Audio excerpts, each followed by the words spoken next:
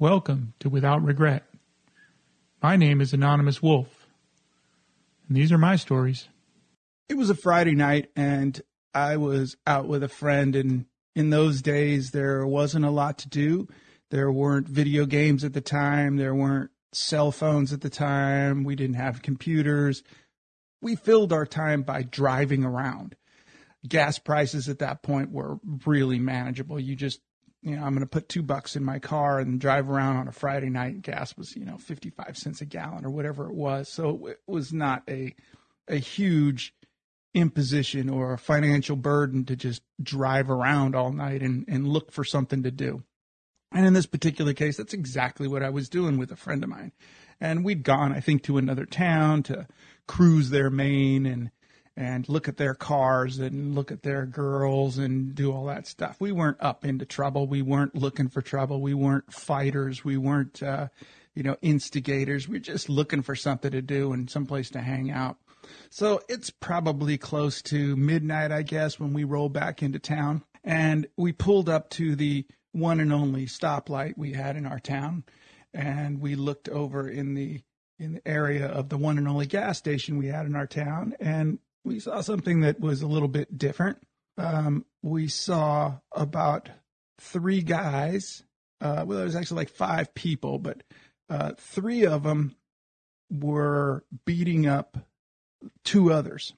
And one of them had a chain, and he was swinging this chain at one of the guys, and the guy was dodging it. It was kind of like watching a bullfighter and a bull as he's swinging this chain, and this guy's trying to dodge this but stay engaged in the fight. He wasn't really running away. He was just like going to engage somehow, but he was trying to avoid the swinging of this chain.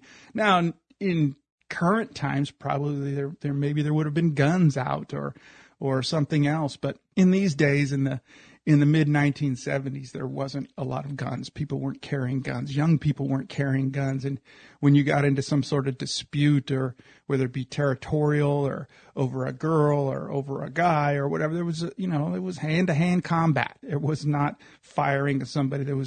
The term drive-by shooting had not been invented. The term serial killer had not been invented. This was a much, much simpler time where things happened in a vacuum. They were singularities. They didn't carry on. As we pull up and I see this guy swinging this chain, I turn to the guy driving the car I was riding with, and I go, "Isn't that your brother?" And he had 5 brothers, and this, in fact, was one of them.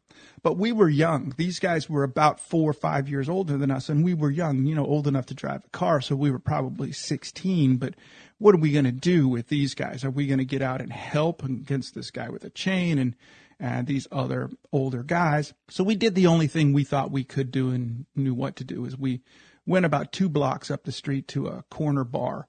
And in this corner bar is, loaded with locals and loaded with people we knew, younger, older. We all had older brothers and sisters, and so we knew a lot of people of different ages. So we just went into the bar and said, "Hey, 2 guys are down the street, or 3 guys are down the street, and a guy's swinging a chain at my friend's brother." So that's really all you have to say in a small town local bar for that place to empty out. We had also heard from somebody else in the bar. They go, "Oh, yeah, I heard those guys were coming to town, and they're supposed to bring a lot more guys. I didn't know they were here already." So, these guys in the bar were kind of expecting something to happen. I have no idea why. I don't know what led up to this situation, but the situation was escalating pretty quickly. So one person then ran down to the other corner bar, which was literally a block away. So people are coming out of that bar. People are coming out of this bar. And now there's a large group of people.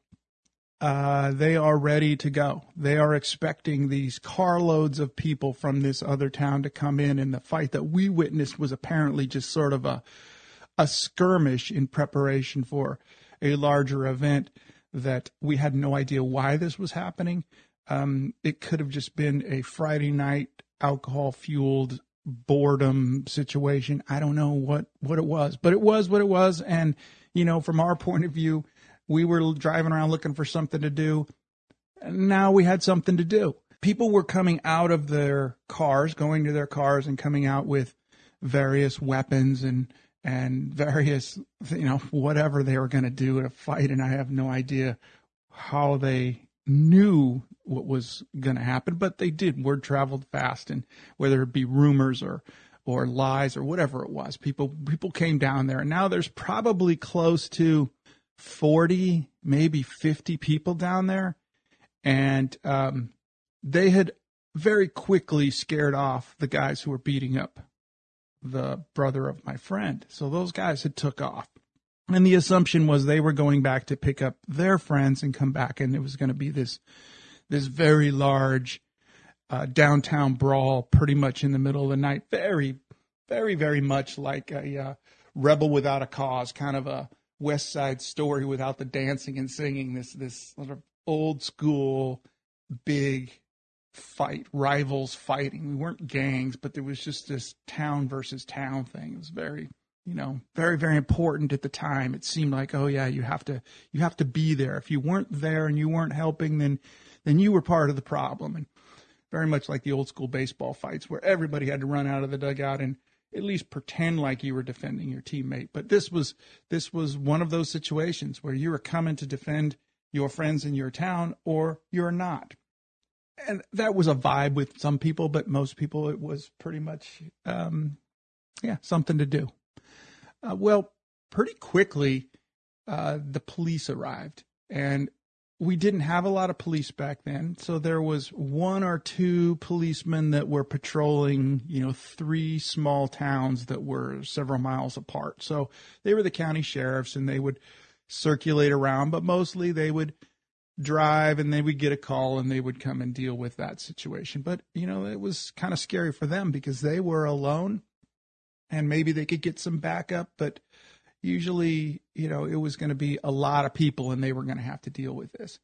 So it's, back in those days, as I said, we didn't have guns. People weren't carrying guns. Nobody ever thought about carrying guns. Guns were not, people used guns to hunt with. They used guns for target practice, but nobody ever thought about using a gun at that point for self-defense or for using as a weapon in an altercation. That was just kind of unheard of. It was kind of weak. People would look down on somebody if they pulled a gun. It was ridiculous.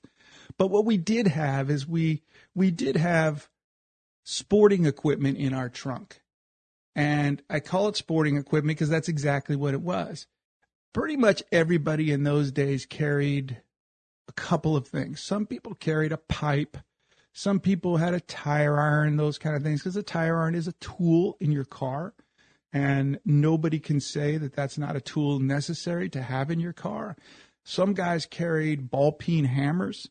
I know a lot of the biker guys carried hammers because they could, it was a tool. Nobody's going to stop you from carrying a hammer because you have a piece of machinery. You might need this hammer to repair that. So in the backs of cars were hammers. There were also golf clubs, and there were also baseball bats. And if you get involved in a big situation like this, and guns are not involved, and maybe somebody has a chain and perhaps somebody has a knife, you want to stay as far away as possible in that altercation. And even fist fighting is a very dangerous proposition because a fist fight, even if you win the fight, there's very little chance you didn't take 1 or 2 punches or you're going to be kind of wrestled around or something. So weapons were the greatest equalizer. They were a way to keep your opponent away from you. And more importantly, they were a way to not even engage in the fight. If you pulled out something like this, there's a very good chance that fight never even happened because people were like, okay, he's got that. I'm done with this and move on. So it was sort of a, I wouldn't call it a bluff because it was useful and it would be used if necessary, but it was a show of, I have this. Do you really want to do this? And that's sort of how it was. So we all carried golf clubs and we carried baseball bats. If you're going to carry a baseball bat, you don't want to carry a big baseball bat. You're not looking to hit a home run out of Yankee Stadium. You're looking to be able to move things quickly and keep somebody at a distance. So you would buy these 27-inch little kids, sort of very little league baseball bats. In those days, this was even before aluminum bats were prevalent. So these were these little Louisville sluggers, about 27 inches. They were about 18 ounces, maybe 20 ounces. They weren't very heavy. You could generate quite a bit of bat speed. And a golf club was the same way. A golf club's a little bit longer. So if you had a driver that was substantially long, you could really take care of things pretty quickly without getting too close to anyone. And, one of the things you could do without really clocking somebody, you could walk up with that golf club and just take a swing and hit them right in the knee. That's going to debilitate them right now. And then the fight is essentially over at that point. They're going down. And unless you are, savage and you're going to beat this person while they're down and hobbled by this, drive to their knee, then, that's a different kind of level of aggression. But mostly these were defensive. If you were going to get very aggressive and you wanted to swing this thing at the head, getting hit on the side of the head with a golf club is going to ring your bell. So that too is going to pretty much end it right there. So these things were very, defensive. And with somebody that has a chain or a knife, it's very effective, because if you've got a chain and somebody's going to swing a chain and they step forward and you swing and hit their knee and they go down, and, they're nullified, and you can take the chain and, hopefully you're not beating them with the chain. You're just going to end the situation. And that was the goal of most people. But most people, with a big group like that, sometimes get controlled by the mob mentality. So the crowd is starting to swell. There's 50, 60, maybe 70 people there now. And the policemen show up, and they had, whatever call they had gotten, they knew there was a large group of people, and people were armed, not armed with weapons, as I said, but a dangerous crowd for one or two policemen to come to. When the police did show up, one of them was a canine officer, and he had a dog. And he got out of the car, and he has the dog, and the other officers there, and they're telling everyone, it's over, disperse, go home. The old adage, you don't have to go home, but you can't stay here. So they're trying to clear the downtown and dispel this kind of tense situation when people were yelling at the cops, these guys are coming back, and you guys get out of here. We'll take, all that sort of bravado nonsense that happens in a group mentality. But it didn't look like anybody was going anywhere. And the police are not going to get back in their car and just drive away and go, oh, well, we tried. So they start to move forward a little bit with the police dog, and then they stop, expecting us to do something as well. And then we don't do anything. We just stand there. 100 people, 80 people, whatever it was. Well, we had a friend named Jimmy. And Jimmy was, he was a super nice guy. And if he was your friend, you had nothing to worry about. And I mean nothing to worry about. If people knew he was your friend, you were left alone. If you got into a problem and Jimmy found out, he was right there with you, regardless of what the situation was. All you had to do is say, Jimmy, I have a problem, and he's with you. He's not going to say, what is it? How do we solve it? What do you think you want to do? There was no discussion. Jimmy was not the sharpest tool in the shed. He was, I wouldn't say a bodybuilder, but he was lifting weights, and he was, he was big and strong and not hugely tall. He was a boxer. He spent, I think he spent 10 years in the Army, and he boxed the whole time competitively in the Army. So he was probably a middleweight. He wasn't a huge guy, but you looked at him and thought, man, I'm not messing with this guy. But again, super nice guy, but not always able to assess a situation effectively that was going to make it go smoothly for anyone. So these police are standing there, and Jimmy is there, as he always was in almost every situation like this. And he steps in front of the crowd, almost the de facto leader. He's Mel Gibson in Braveheart, just one of those guys. I'm out front. You can know who I am, and here's what I'm going to do. So he steps out in front of the crowd, and he looks at the police, and he says, there's 100 of us. There's 2 of you. You have to deal with us. Well, that's a veiled threat or an overt threat. Not sure what you want to call it, but I know what the cops took it as, and they unclipped that police dog, and that police dog came after Jimmy as fast as you've ever seen anything. Well, Jimmy being Jimmy, he stood there and figured the dog is also an opponent, and this is not going to be a problem. I'll take care of this dog. Well, before he could do anything, that dog had grabbed him by the groin and took him to the ground and just gnawed on him and chewed him up till there was not much left. He was laying on the street as the chaos then really erupted, because now you have an alcohol-fueled huge crowd. The police have made this gesture. Jimmy has made this threat, and people are amplified, and you got people that want to go, and you got people who want to, calm down, and pretty soon there's internal strife and fights break out within the crowd. And now the crowd is exploding into a riot of all the people who are supposed to be with each other. And, small town beefs, like a guy had a beef with a guy 2 years ago or 6 weeks ago, and now I'm here and I'm got booze in me, and that guy's right there, and I'm pissed off, so I'll just get him now. So you'd see all these sort of side fights break out. Their friends would jump in. So this group that was unified against these other, at this point now, mythical people who were supposed to show up who didn't show up. Now there's fights breaking out, and these two police are here, and there's a police dog. And my friend and I each have golf clubs, and we are sort of moving away. We're not involved in this fight. We're just going to let's get out of here. Let's get in your car and let's go. So we have to sort of move through the street, and the police officer who has now retrieved his dog, and they've called an ambulance for Jimmy. So there's, you hear sirens in the distance.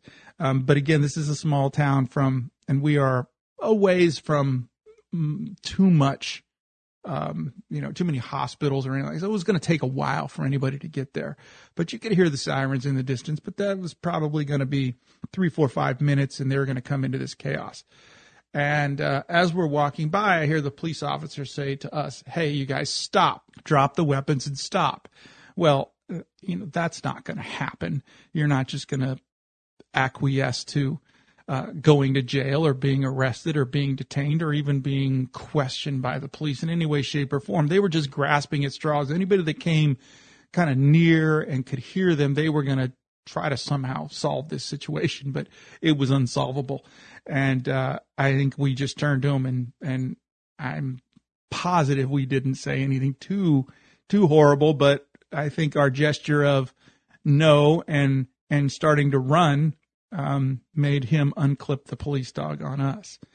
So out of this downtown area, there was a small little trail that went, a little paved sidewalk that went up into the hills, into the neighborhoods. We just took off up that trail, and we were running as fast as we could. And we've each got golf clubs, and my friend was a track athlete, so he was pretty fast, and he had a lot of endurance. He was a long distance runner, and it was one of those situations where I don't have to be faster than the dog. I only have to be faster than you.